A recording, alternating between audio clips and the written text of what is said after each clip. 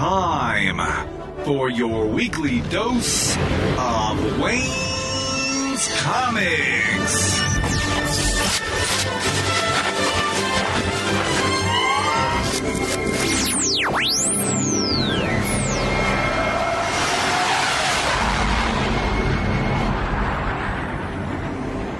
It's time to talk about crowdfunding and in particular Kickstarter.com. Welcome to episode 241 of the Wayne's Comics podcast. This week I have a special guest in Tyler James from ComixTribe.com, who also does the Comics Launch podcast, which is celebrating its milestone 50th episode. And it has contributions from an unprecedented 50 guests, some of which we'll talk about during our discussion. The name of the 50th episode is Crowdfunding Comics and Graphic Novels on Kickstarter and Beyond. And we get into a little bit about Kickstarter, how it functions now and how it may function in the future, important tips that he gives as to having a successful campaign, and other things about Kickstarter, as well as his history as a comics creator. He's got a lot to say about all these different subjects, so I'm sure you're going to want to listen. There's a lot to get to, so let's get on with the show.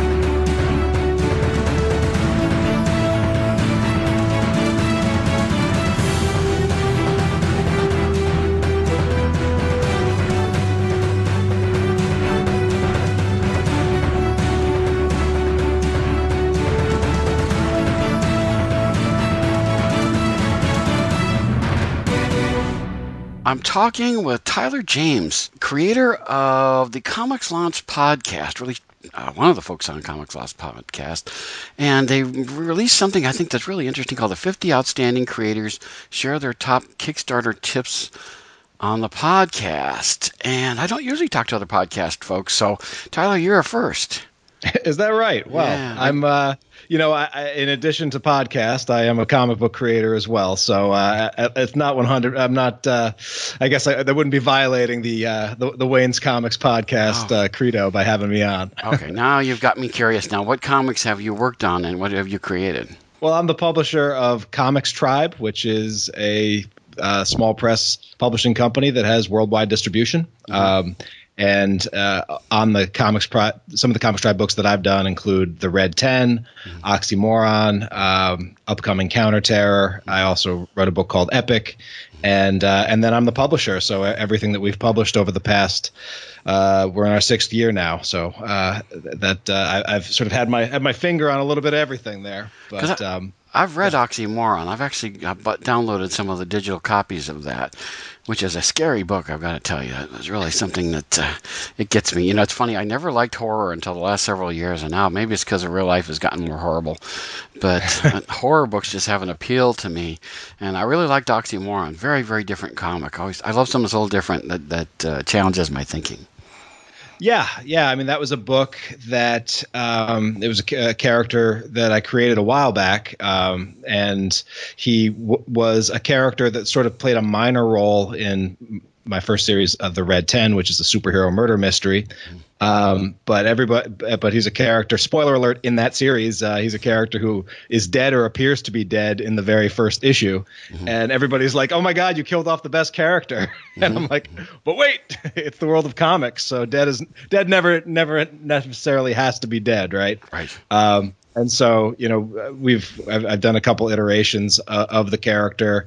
Actually had an anthology series where I let 10 different creative teams work with that character and just give me like a twisted supervillain story using the Oxymoron character. And that was actually the first Kickstarter project that I ever funded myself. Okay. The first time I went to Kickstarter, and that really kicked off my passion and just interest and wanting to know as much as possible about the Kickstarter platform. It all really started with Oxymoron. So we sort of come full circle to the topic of the show today, Wayne. But yeah, I mean, so I've been creating comics myself since I was about 12 years old. Wow. I first started selling them and out of my backpack in high school. Very proud of that. See, so you've been making books for a long time. What comics did you sell out of your backpack? The first comic that I did was sort of my take on a 90s era anti-hero. It was called Upset, and he was like a mutant assassin who had luck powers. So just everything would go his way. And so that was my very first comic that I put out in the world. Did about 3 issues of that. And I'd put in about probably 100 to 200 pages of comics before I left high school.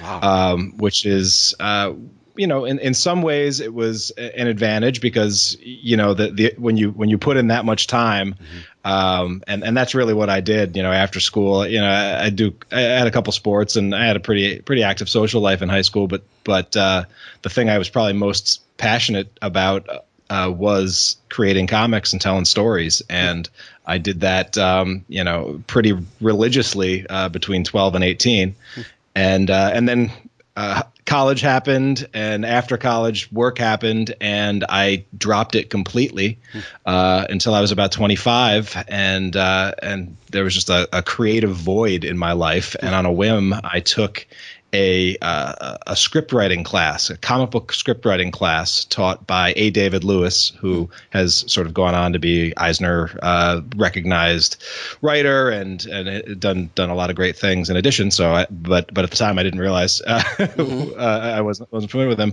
And that script writing class really reignited my passion for creating, and I sort of got back into it, and I've been sort of steadily taking it more and more seriously ever since, to the point where now Comics Tribe, we've put out about 250,000 copies of our books worldwide now, and just have continued to plug away and built some pretty great characters and some great brands, and we're continuing to build on it. But Kickstarter was definitely one of the sort of pivot points, or one of the milestones or game changers that enabled us to go from sort of where we were, which was really, low level, only a few channels that we were even working, basically the convention circuit, and selling a couple books online, to the Kickstarter channel, which also, one of the things that Kickstarter does, which doesn't get enough credit, is it's an influx of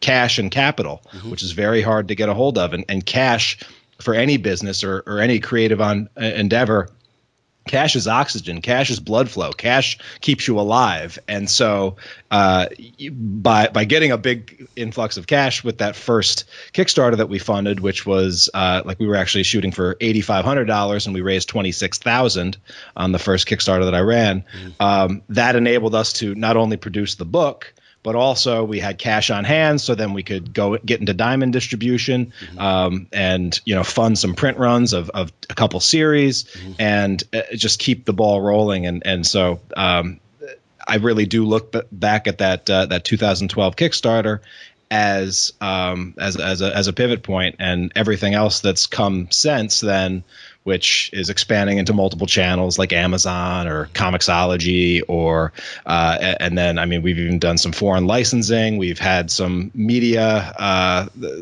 looking at licensing the media rights and options, and for some of the books that we've done, and merchandising. We've gotten done in toys. So all this stuff is sort of spiraled out of initial success on Kickstarter, and as a result, some of the most questions that I end up getting from fellow creators that saw what we did on our first Kickstarter and then subsequent Kickstarters, and they've sort of, the bulk of the questions that I get were Kickstarter related.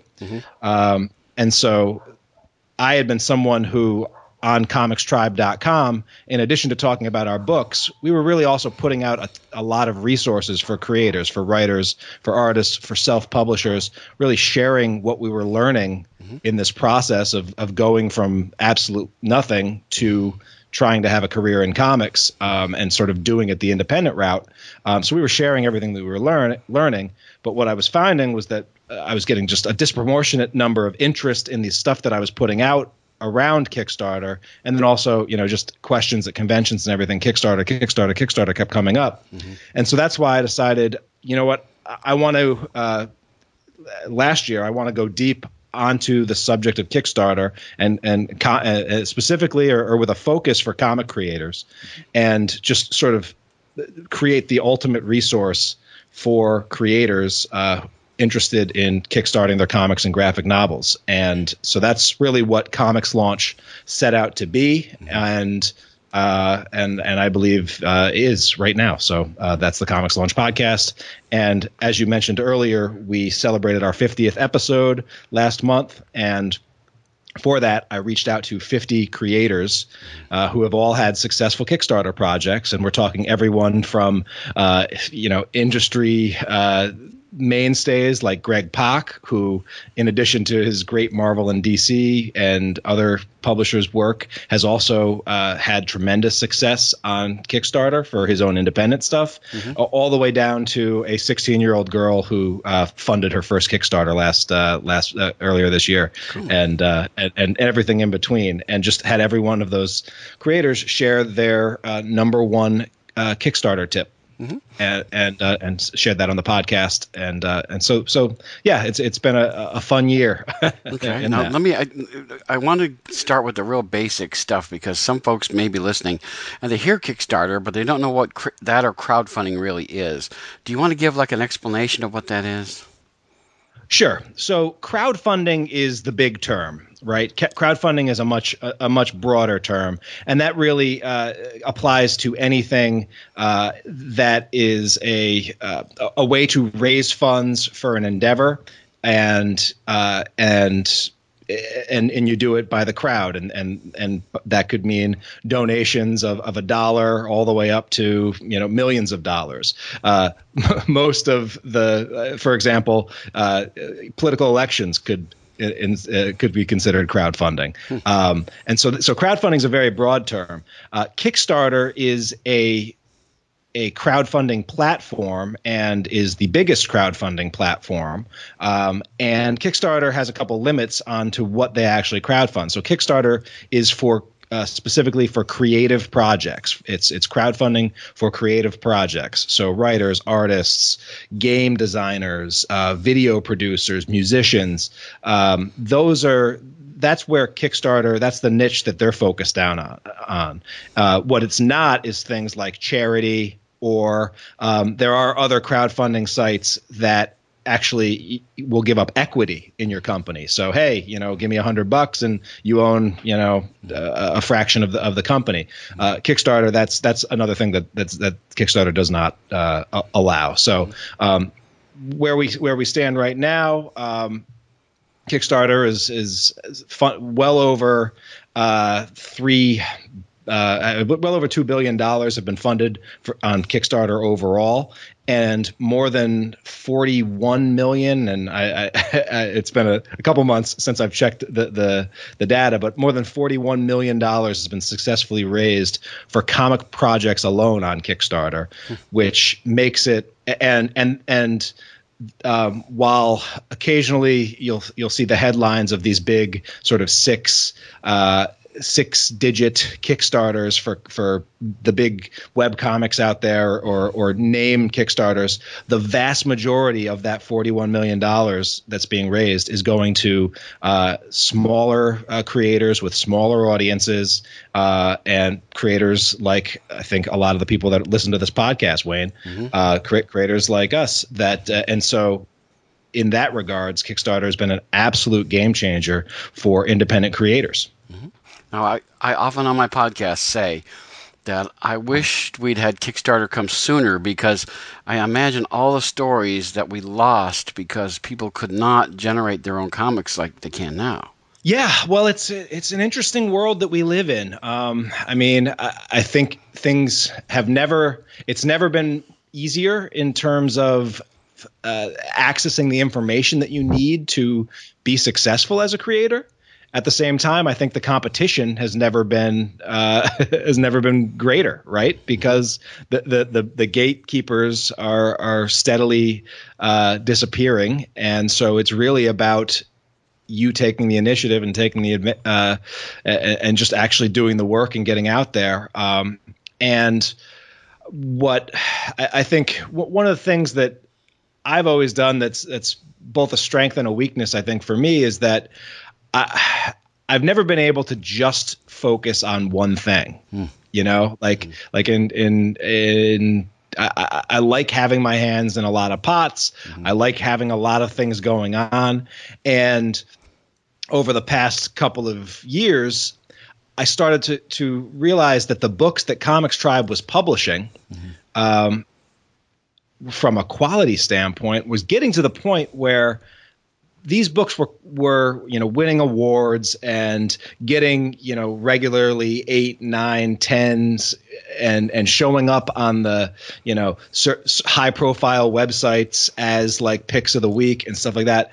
But the sales that we were achieving were not matching the quality, and so and ultimately that comes back on me as the publisher, right? If our books are good and people are loving them and everybody that reads them keeps coming back and reading them, but our sales are still flat or not taking off, that comes back to the publisher. And so I've spent a lot of time over the past couple of years. I've actually pulled back a little bit from the creating, and I've been writing less and doing stuff and just focusing more on really getting a better understanding about how this world of like how to market and how to sell this stuff, and do it in a way that still brings me joy and still, I feel like I'm doing service to the world of comics. But I've been trying to share a lot of that and a lot of those lessons learned on the Comics Launch podcast, because what creators are going to find is that, the skill set that it takes to create a great comic and the skill set that it takes to sell a comic,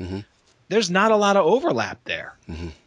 Right. And so but to have an outstanding sales success, you need to have an exceptional comic that is exceptionally marketed. And I think there's a lot of creators out there that can make great comics. I mean, I think the quality of comics overall is as high as it's ever been. But especially in the independent world, the marketing falls short a lot.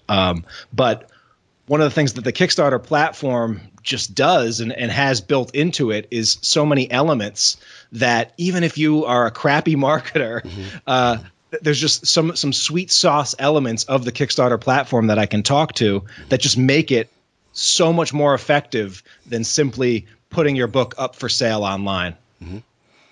Very good. Now, I've heard a fact, or at least a statistic that came out that said that after Marvel, the number one comics producing platform was Kickstarter. Yeah, it's an interesting. I saw that there was an article that sort of tried to make that case on publishers. I think it was Publishers Weekly that I saw it. I mean, the Kickstarter itself is not a publisher. I mean, and so it's a bit of a false equivalence. But the reality is, I mean, like if you looked at Kickstarter as a funding source, I can tell you it's probably the most significant funding source for independent creators by far. And even when you're looking at like digital comics sold, right?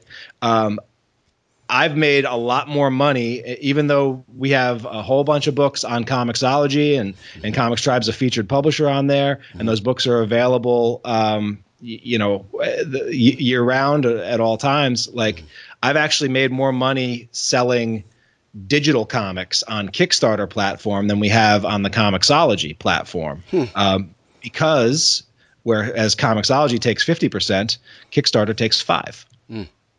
And there's no cost of delivery there. So that's right. See, once you generate a PDF or any kind of file format that goes, once you do that, you don't have to go through the printing process. You just give a copy of the file, And, that saves you a whole boatload of money as far as that goes. You've already done the work. Exactly. It saves you on the front end, and then it saves you on the back end too, because, and this is something I sort of found out the hard way with that first Kickstarter that I did.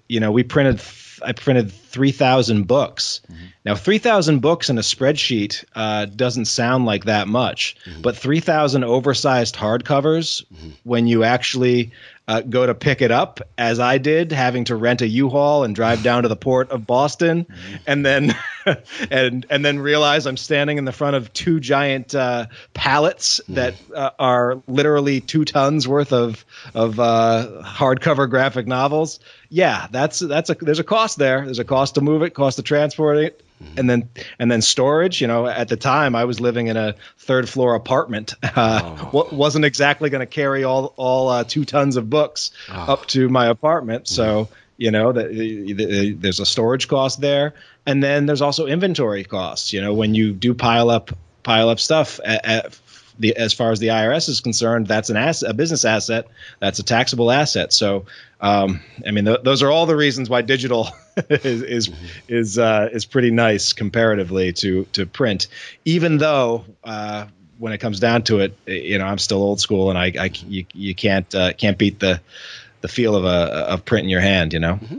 Now, one of the things that I also have come across as I talk to people, creators as well as fans, is that more and more people are abandoning, and we don't want to have the fall of the local comic shop, but they're going away from buying comics through a weekly trip to the store and are actually buying almost exclusively their stuff through Kickstarter.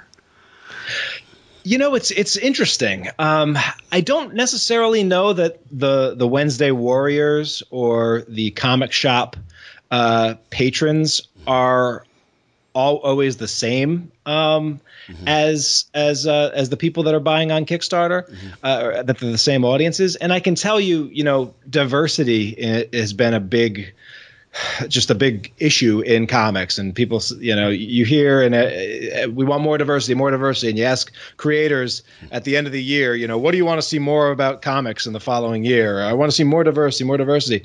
Well, there's plenty of diversity on Kickstarter, a lot more diversity than you would find in most local comic shops that are sort of basically sticking with what Marvel and DC are putting out and a few other publishers, but not taking a lot of chances. So, Kickstarter it scratches a lot of itches and niches for a wider variety of comics fans. Now, I'll admit I'm somebody that grew up reading Marvel and DC, and then Image was when I really at the birth of Image really got me into comics. There was just something about a brand new universe that was on the top of the sales charts, just starting from scratch, that I felt like I was in on the ground floor, which was incredibly powerful at the time for me, especially as I was starting to create comics myself. So I've always been a very mainstream comic book fan and creator, such to the point where I like many, have dismissed stuff that's going on in the webcomic space a little bit, and the stuff that's going on in the main bookstores, where there are books that far outsell Marvel and DC. You Diary of the Wimpy Kid and Raina Telmajer's books, Smile and Sisters, like those things just crush what Marvel and DC put out in terms of sales, but don't get looked at or a lot as quote unquote comics. So, but so the world of comics is a lot bigger and broader than just what goes on in the comic shop. I still think comic shops are incredible, and there needs to be a place for community, and I love that their comic shops do things like the upcoming Halloween Comic Fest, which Comics Tribe is actually a part of. We have 2 books in that program, so that people can get for free, which we're excited about. So it's not to discount the comic shop at all. In fact, but the reality for us is, with the help of Kickstarter, we can put out graphic novels and hardcovers on par with anything that any of the big publishers do. And in some cases, when we overfund and we hit stretch goals, we can go above and beyond. We can add extra extra pages, and we can make them oversized, and we can add spot UV treatments to the cover and really make them shine. We couldn't do that if we were only being supported by the direct market, because the direct market doesn't support indies adequately enough for that to be the only place where or the only channel that you work. So we're sort of playing in a system that's stacked against us, but Kickstarter definitely is a playing field leveler. Well, of course, I just came from a convention in Columbus, Ohio, and I came across stuff that I didn't know existed because, it's hard to find all these independent things. The indie comics, there's a lot of tremendous quality going on in the indie comics world, but so often it's hard to locate and to find, and, Kickstarter is a great way to do that. And I just came away from there. I found some more books that I had never seen before. And I was like, man, I really like these books. And I have to say, I lean more and more towards Kickstarter because of the variety. And you've got people who I don't want to necessarily put down DC or Marvel or anything, but they don't have to follow the rules that DC and Marvel have to. Right. They can do a beginning, middle, and end. Batman's got to survive every month because he's got to go on, and he's gone on for as many years as he has and is going to continue to go on. You can't do anything serious to Batman without the company proving it, of course. But what happens is you got a story, and several of them just jump to mind right away, where it starts out and you get to an end. You really actually see an end, and that is such a rare thing in comics these days that, this is one of the things I think Kickstarter and the indie comics together allow you to get stories that are unlike what you're finding in the main companies. Oh, definitely. I think, I don't know if it was Brian Bendis or somebody said, but basically, they say writing mainstream comics is like writing, it's perpetual second acts where they're always picking up, and but there's never a true start and there's never a true end.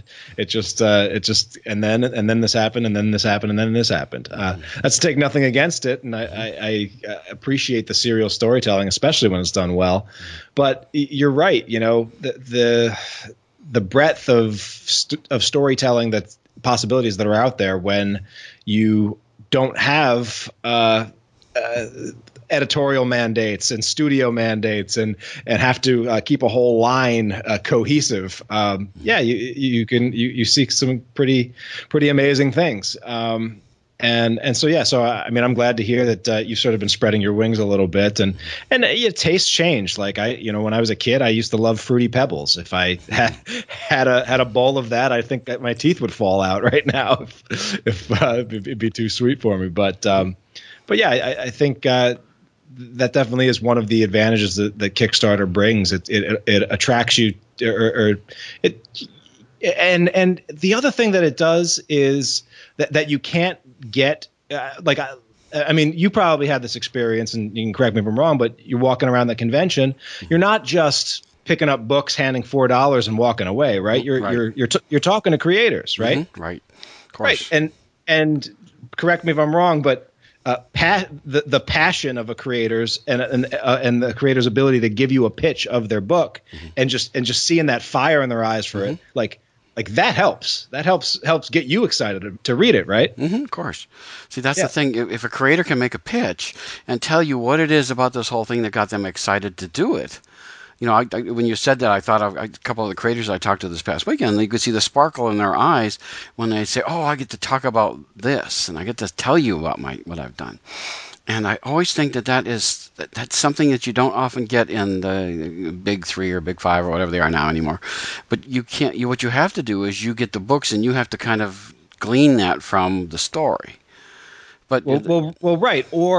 Or like in the ideal world, you'd walk into your local comic shop, and your comic the retailer who you have on a first name basis, and you've been shopping him for years, he'll say to you, "Hey, Wayne, you got to check out this book, Oxymoron. Oh my God. It's like, what if the Joker came to a Gotham City and there was no Batman to stop him? It's crazy." It's like that's what you would hope would happen. But unfortunately, there's no way with 150 books coming out every single week. Right. There's no way a retailer can even scratch the surface on that. Right. And so that's why, I mean, independent creators, I mean, and I know a lot of independent creators, they go to conventions, they clean up, then they try to get their book in Diamond, and Diamond will reject it.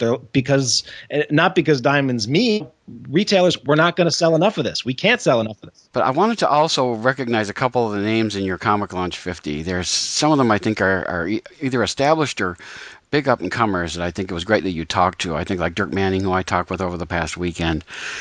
One that I really think is up-and-coming is James Hake, who does Solar Flare, which is a fantastic book. I call it Walking Dead with science. Yeah, James is a very smart dude, and he was actually on the Comics Launch podcast a little while ago, and I mean, and Dirk as well. So some of those guys on the 50 Tips show, and if you guys want to just check that out, you can just go to comicslaunch.com/50 tips, and you can actually get an ebook of all 50 tips if anyone wants that. But yeah, I mean.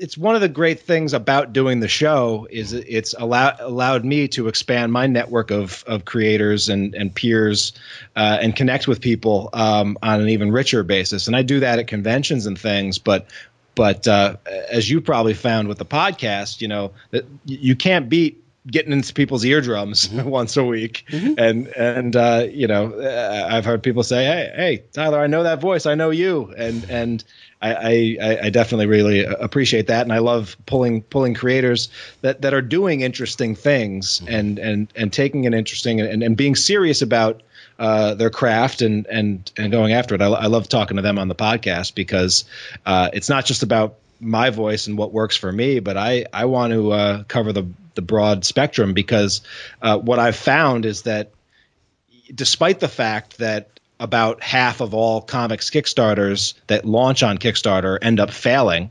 the reality is it's actually getting a little bit better. I actually went and looked at it the day I recorded the first episode of the Comics Launch podcast. The success rate for comic book Kickstarters was like 49.95%. A little bit more than a year later, we're now at like 51.3%, somewhere around there. Good. So I'm not taking credit for all of it, but I'm pretty sure we're not hurting. Okay, right? Well, see, that's good. Now, I of course, I want people to go and listen and get the 50 tips that are downloaded. But the things what I wanted to ask was a couple of things. What is the biggest mistake that people getting into their very first Kickstarter make that you would caution people against? Well, I mean, the big one is not doing their homework. Just launching a Kickstarter for thrills or just to see what happens and rushing it out the door. You know, people are like the expression "don't judge a book by its cover." Well, we do that with comic books all the time. We will judge your comic by its cover. And likewise, backers are going to judge your Kickstarter by your Kickstarter page. And so I still, even despite me proselytizing and all the data that shows Kickstarter projects with videos are something like, 3 times more likely to be funded than those without. You know, people are still launching Kickstarters and not doing a video. And so I think taking the time in and treating your launch seriously and putting your best foot forward is a good one. I think for comic book Kickstarters in particular, you definitely need to put a certain amount of skin in the game before you launch. And because there's an inverse relationship between how much you have done for your project and how risky your project is, not just for your backers, but for you as the creator. Because, I've seen it all the time, people, they launch their project and they only have a script and an artist attached. And they get if they get funded and that artist disappears, or then they're sort of in some cases they've already paid for partial art, and then have to go back and find a brand new artist and start from scratch, and then pay that artist again, and then all of us and so they're just behind the eight ball, and so you've seen a lot of creators make those kinds of mistakes. And so for me, like, the minimum I recommend is when you're going to sit, let's say you're trying to do a floppy, like a standard single issue of comic. The minimum I recommend having done is the minimum that you would need to have done for any publisher. Like, I say, treat your potential Kickstarter backers as you would a publisher. So you want to have at least one cover and a great cover image, and then I want fully finished pages. If the end book is going to be color, I want at least 5 full color, fully lettered, sequential pages in a row that really would let me as a backer see, okay, can this person execute? Can this person tell a bit of a story? I can tell in 5 pages whether or not you know what you're doing as a creator, and most backers can too.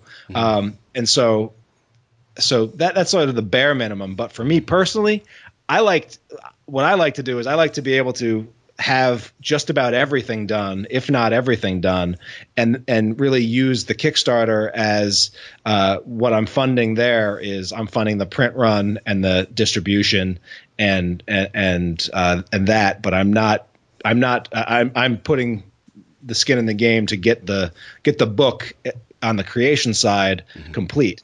Because that's also going to help with your marketing, and it's going to help with the confidence, and it's going to mean you're going to be able to deliver the rewards much, much faster to backers.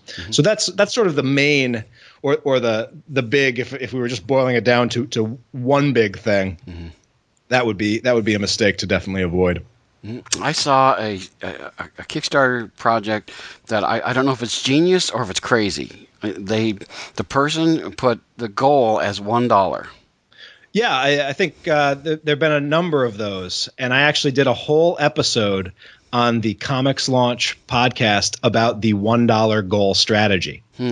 And so what I found from analyzing, and one thing that I did with Comics Launch, and one thing that I try to make a hallmark of the show, is I'm going to give you my opinion. I'm going to tell you what's worked for me from my 9 successful projects that have raised over $220,000 from 4,500 backers. Like, so it's not like I'm just spouting this out. Like, I've done this. I put this stuff to work myself. So I'm not just going to give you that. And I'm not just going to give you the work of the students that I've worked with, because I have a course that I teach a couple times a year, and I have a number of students that have now gone through that course and launched their own successful Kickstarter projects. So I get to end up, like, not just working on my own projects, but I get to have my fingers and coach up a lot of other projects. So I see a lot of stuff that goes on. But not only that, I actually I was able to do a data scrape and pull data from every comic book Kickstarter that was launched between 2014 and 2015. And with all that data, there's a lot of interesting things that you can find out by just crunching those numbers and looking at trends and things. And so what I did find with that $1 goal episode and that $1 goal strategy is there was actually a large number of comic book Kickstarters that launched with a $1 goal, at least I think around 40 or 50. And the interesting thing is that if you're going to do like a super low goal amount, you're actually better off doing the $1 goal than like a $25 goal or a $50 goal. $1 goals actually outperformed significantly other low dollar amounts, which was kind of interesting. But what I sort of surmise of it is that it is a bit of a gimmick, right? You know, it's a gimmick, and I'd rather, as a creator, not rely on gimmicks, because I also have found, especially with a lot of the campaigns that I've run, that actually having a goal that's a little bit of a stretch for you makes it more likely that you're going to hit that. And so, there have been times on my campaigns where, like the last campaign that I ran, one of the stretch goals was to beat the previous high on the previous campaign that we did, and it was a different campaign with a lower price point for the base item, which was going to be tough. It was going to be tough to beat the high on the previous campaign, but I put it out there and I had a stretch goal for it. And what do you know? Like we beat it within the last 10 minutes of the campaign and went $5 above it. Oh. Now, had I not put that target out there for the universe and for the world of backers to see, would we have happened to just coincidentally beat it by $5? I don't think so. So by setting the bar so low, like a $1 goal, you may actually be cutting some enthusiasm rather than taking advantage of it. But again, the psychology of it is pretty fascinating. Well, the benefit, of course, is you get that dollar. Anything that happens after that dollar, you get. You know, if you have a goal that's like, let's say it's $5,000 and you only get $4,000, you're not going to see any of that. And that's right. However, statistically, if you at any point in your campaign, if you're going for $5,000 and at any point in your campaign you hit $4,000, statistically you have like a 95% chance of getting funded because there's gravity. In fact, if you hit 30% funding at any point during your campaign, statistically, you have a 90% chance of getting funded. So what we've actually found by looking at the data is that either campaigns miss wildly or they're or they get funded. And the stat that baffles the mind for me, but it's true, is that even still today, some 9% of Kickstarter projects fail to get a single backer or raise, they raise 0% funding. Wow. So that just shows there's a lot of ill-conceived projects going up, and a lot of people that aren't that launch but then have no plan to get it in front of anybody. Because the reality is there's not these Kickstarter backers that are just floating around Kickstarter waiting for your project to launch. Now, there are people that do look on Kickstarter, and there are people but the only way that they will come across your project is if your project bubbles to the top of Kickstarter and has some momentum behind it. And so that's why the not so secret of crowdfunding is that you got to have the crowd first before the funding comes.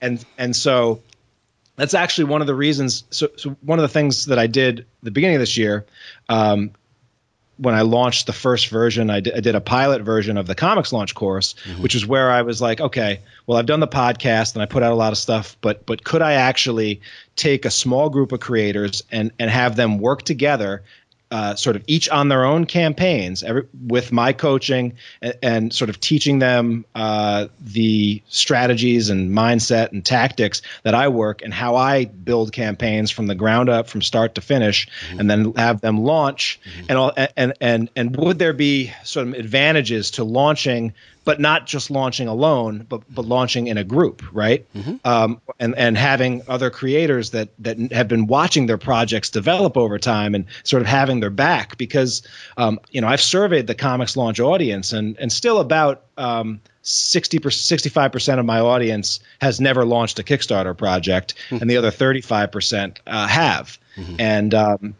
And so there's that was one thing that surprised me, but another thing that surprised me was, of the 35% that have launched Kickstarter projects, even those that were successful, so many of them talked about just how much of a struggle it was to launch their Kickstarter, and like the feeling of loneliness came up a lot when they're launching, and I've been there. You're in the middle of your campaign, you've done what you could do to get the launch and get the word out, and things have slowed down, and you feel like you're a broken record talking about this thing. So but one of the things that I definitely found, and the students in this pilot version of the course found, was that doing it and having a community of fellow course mates who either have launched last month or are going to be launched in a couple months, having them have your back, you sort of have that built-in support system that really makes it, I'm not going to say it makes it easy, but it makes it you don't have that loneliness. And when you want to get feedback on should I do this stretch goal or should I do this reward, or I've got this update and I'm trying to figure out how to word that, and then being able to get that feedback sort of within the bounds of the course just made a big difference. But one of the things that I found and that surprised me and shocked me was that nobody in the course at the start of the course had even had a email list of their fans that they were communicating with regularly. Like of the 8 people that I had, nobody was communicating on a regular basis through email with their fan base. And that, if I could get in a time machine and tell young Tyler what I know now, I would have said, Tyler, at 12 years old, start building that fan base and build it via an email list. I don't care if AOL is still screeching over your landline. Like, build that email list. And so what I actually did, because and so in the Comics Launch course, obviously, I'm like, okay, well, none of you guys have an email list, but you guys do have fans, you do have people in your life, you do have prospective backers. Let's pull together that email list and let's start doing a pre-launch buzz building campaign through email. But the reality is, if you're starting an email list from scratch, it's only going to get so big before, and you're planning on launching in a month. Well, there's only so much that you can do. So what I decided to do recently was create a new sort of precursor course to the Comics Launch course called List Launch, which is all about how to start and grow an email list up to 1,000 rabid fans, 1,000 engaged fans or more, so that when you do launch that Kickstarter project, you can launch and get that fire started immediately, which is then going to attract the Waynes of the world and the people of who are looking for projects to get on Kickstarter, love supporting independent creators, but aren't going to see it unless some smoke is made by the fire that gets ignited by your existing fan base. Well, it just makes sense. You've got to use particularly social media, Facebook, Twitter, all those kinds of things. You've got to develop a fan base on there, and you do updates. Some people have likened Kickstarter to like having a baby. You fret and you fret and you fret, and then finally the thing comes to fruition. And of course, that's not the end. That's only the beginning. And so all that kind of stuff it's not that you poke it out there and you sit back and say, well, I'll check back in 30 days and see what happened. You've got to be working just as hard while it's up there, probably even more so than when you were preparing for all of this. Oh yeah. But I'll tell you, I mean, fulfillment still is, and usually is the most difficult part of the campaign. Doesn't necessarily have to be. And in fact, I talked about moving all those 3 tons of books. Well, I learned my lesson that first campaign. I've never had to do that again. Now I outsource the bulk of my fulfillment to Amazon Fulfillment, and I save money in the process and save hundreds of hours in the process as well. And I also don't drive my wife absolutely insane by turning our house into a shipping depot. That's really interesting. See, all these little things are things that people we learn by doing oftentimes in these things. That's why it's good folks like you are going out and telling people things about Kickstarter. Now, I did want to ask, though, because you've got the 50 tips from the 50 outstanding creators. Was there any one of those tips that surprised you getting them together? So it's a good question. I mean, so what I've been doing now, we're talking about social media. Well, I've been taking those tips and sort of putting them in circulation into my social media and sort of breaking them out into little quotes and including and sort of tweeting out some of the tips as quotes. And one of the tips was a tip that's where the person's advice was, don't feel bad about sort of talking about your project all day, every day on Twitter. People can always unfollow you. Just let it get the word out. And so I shared that tip because I like sharing the perspectives of others, and had some seriously negative reaction from a few creators who were like, no, that I hate seeing that. That's awful advice. Those are terrible, terrible advice. And, and so I like part of me was like, oh, maybe I shouldn't share that. And then I'm like, oh, wait a minute. Actually, controversial stuff is good. That's a good engagement. I like people being fired up and arguing and debating. I mean, here's where I come down on that. And this is something that I've sort of had to learn a little bit over time. First of all, I think if Twitter is your main plan for getting the word out about your Kickstarter, you've already lost. The conversion rate from a tweet to a back on Kickstarter is very, very poor. Really? Very, very, very, very low. Wow. And it's for good reason though. I mean, the lifespan of a tweet is like 26 minutes. And it's likely to be seen by maybe 3% of your feed. So if it's going to last for 26 minutes and get in front of 3% of your feed, and if you only have, I mean, most creators that I know have under 3,000 followers. So just do the math. And the conversion rate is like less than 1% will actually go from a tweet to back your project. So in that regard, if the thing's only going to be seen by 3% of your feed and it's only going to last for 26 minutes, well, obviously you're probably going to have to do more than a couple tweets a month to get any bang out of your stuff. So that's where the email list comes down really, because if you want to look at anything where backers actually come from, it's your email list. One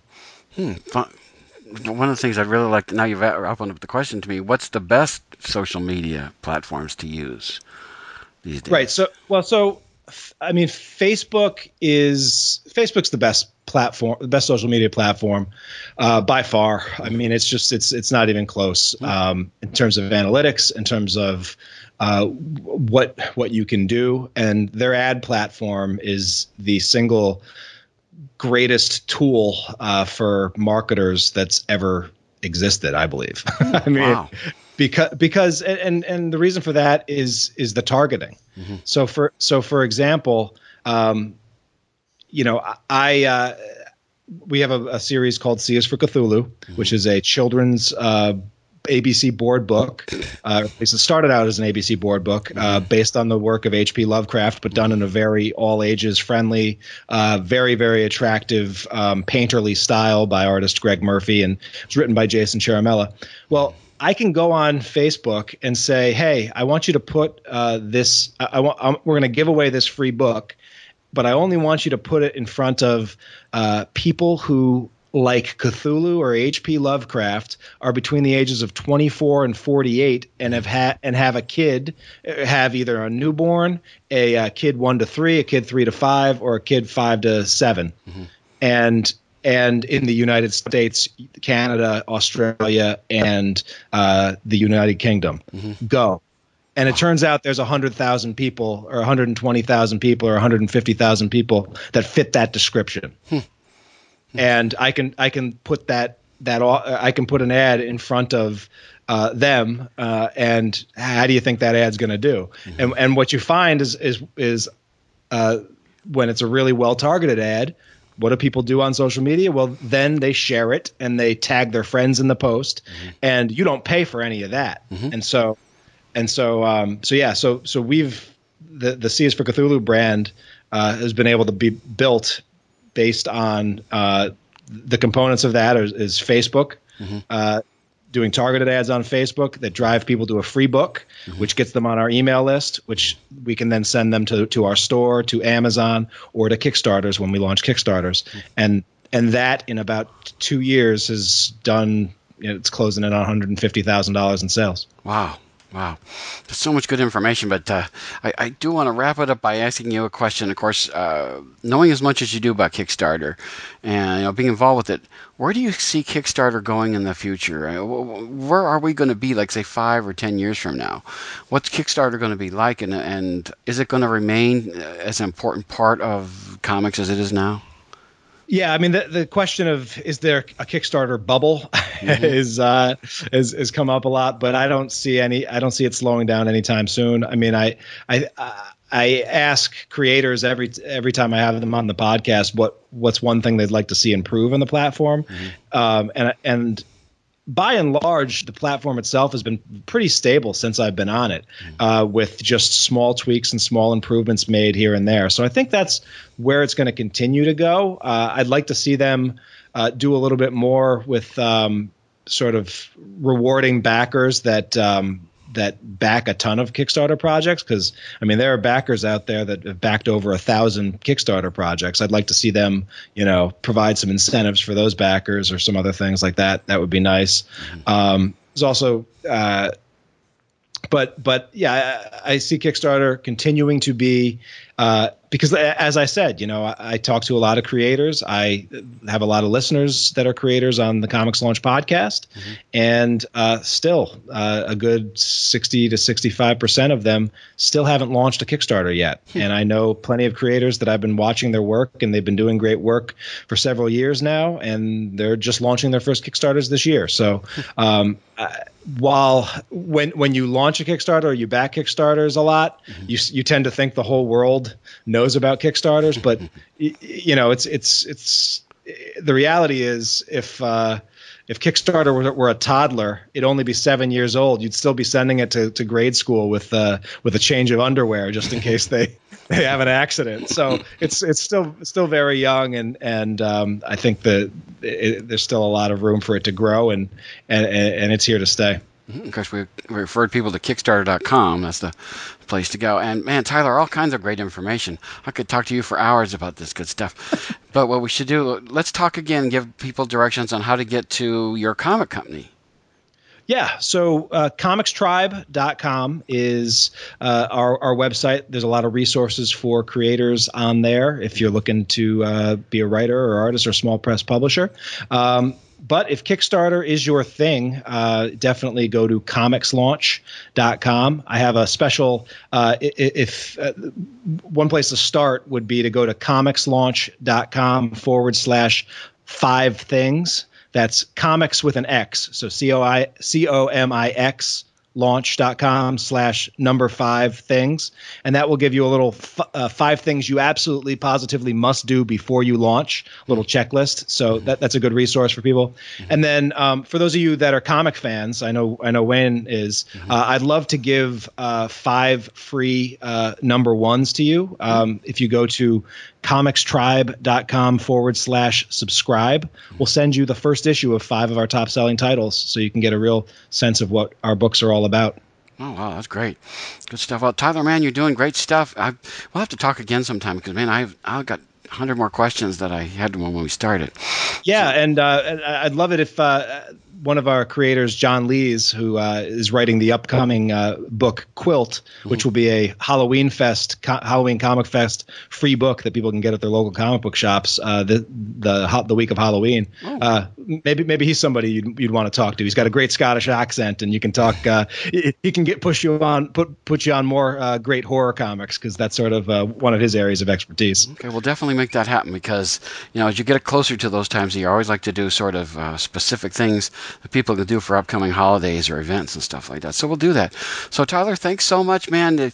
Wow, full of all kinds of information. I stopped taking notes a long time ago, because I couldn't take any more notes. It was going so good, and there was so much going on. So again, Tyler James and Comics Tribe and Comics Launch Podcast. Man, keep up the great work, and we'll have to keep in touch. We'll do this again sometime. Thanks, Wayne, definitely. And thanks again for all you do to highlight not just the big Marvel and DCs of the world, but independent creators that are out there really building a robust and diverse industry. I really appreciate you and your voice. People need dramatic examples to shake them out of apathy, and I can't do that as Bruce Wayne. As a man, from flesh and blood, I can be ignored, I can be destroyed, but as a symbol. Get the latest from the comics universe. News, interviews, previews, and reviews. Listen to the weekly Wayne's Comics Podcast, so you can keep reading your comics.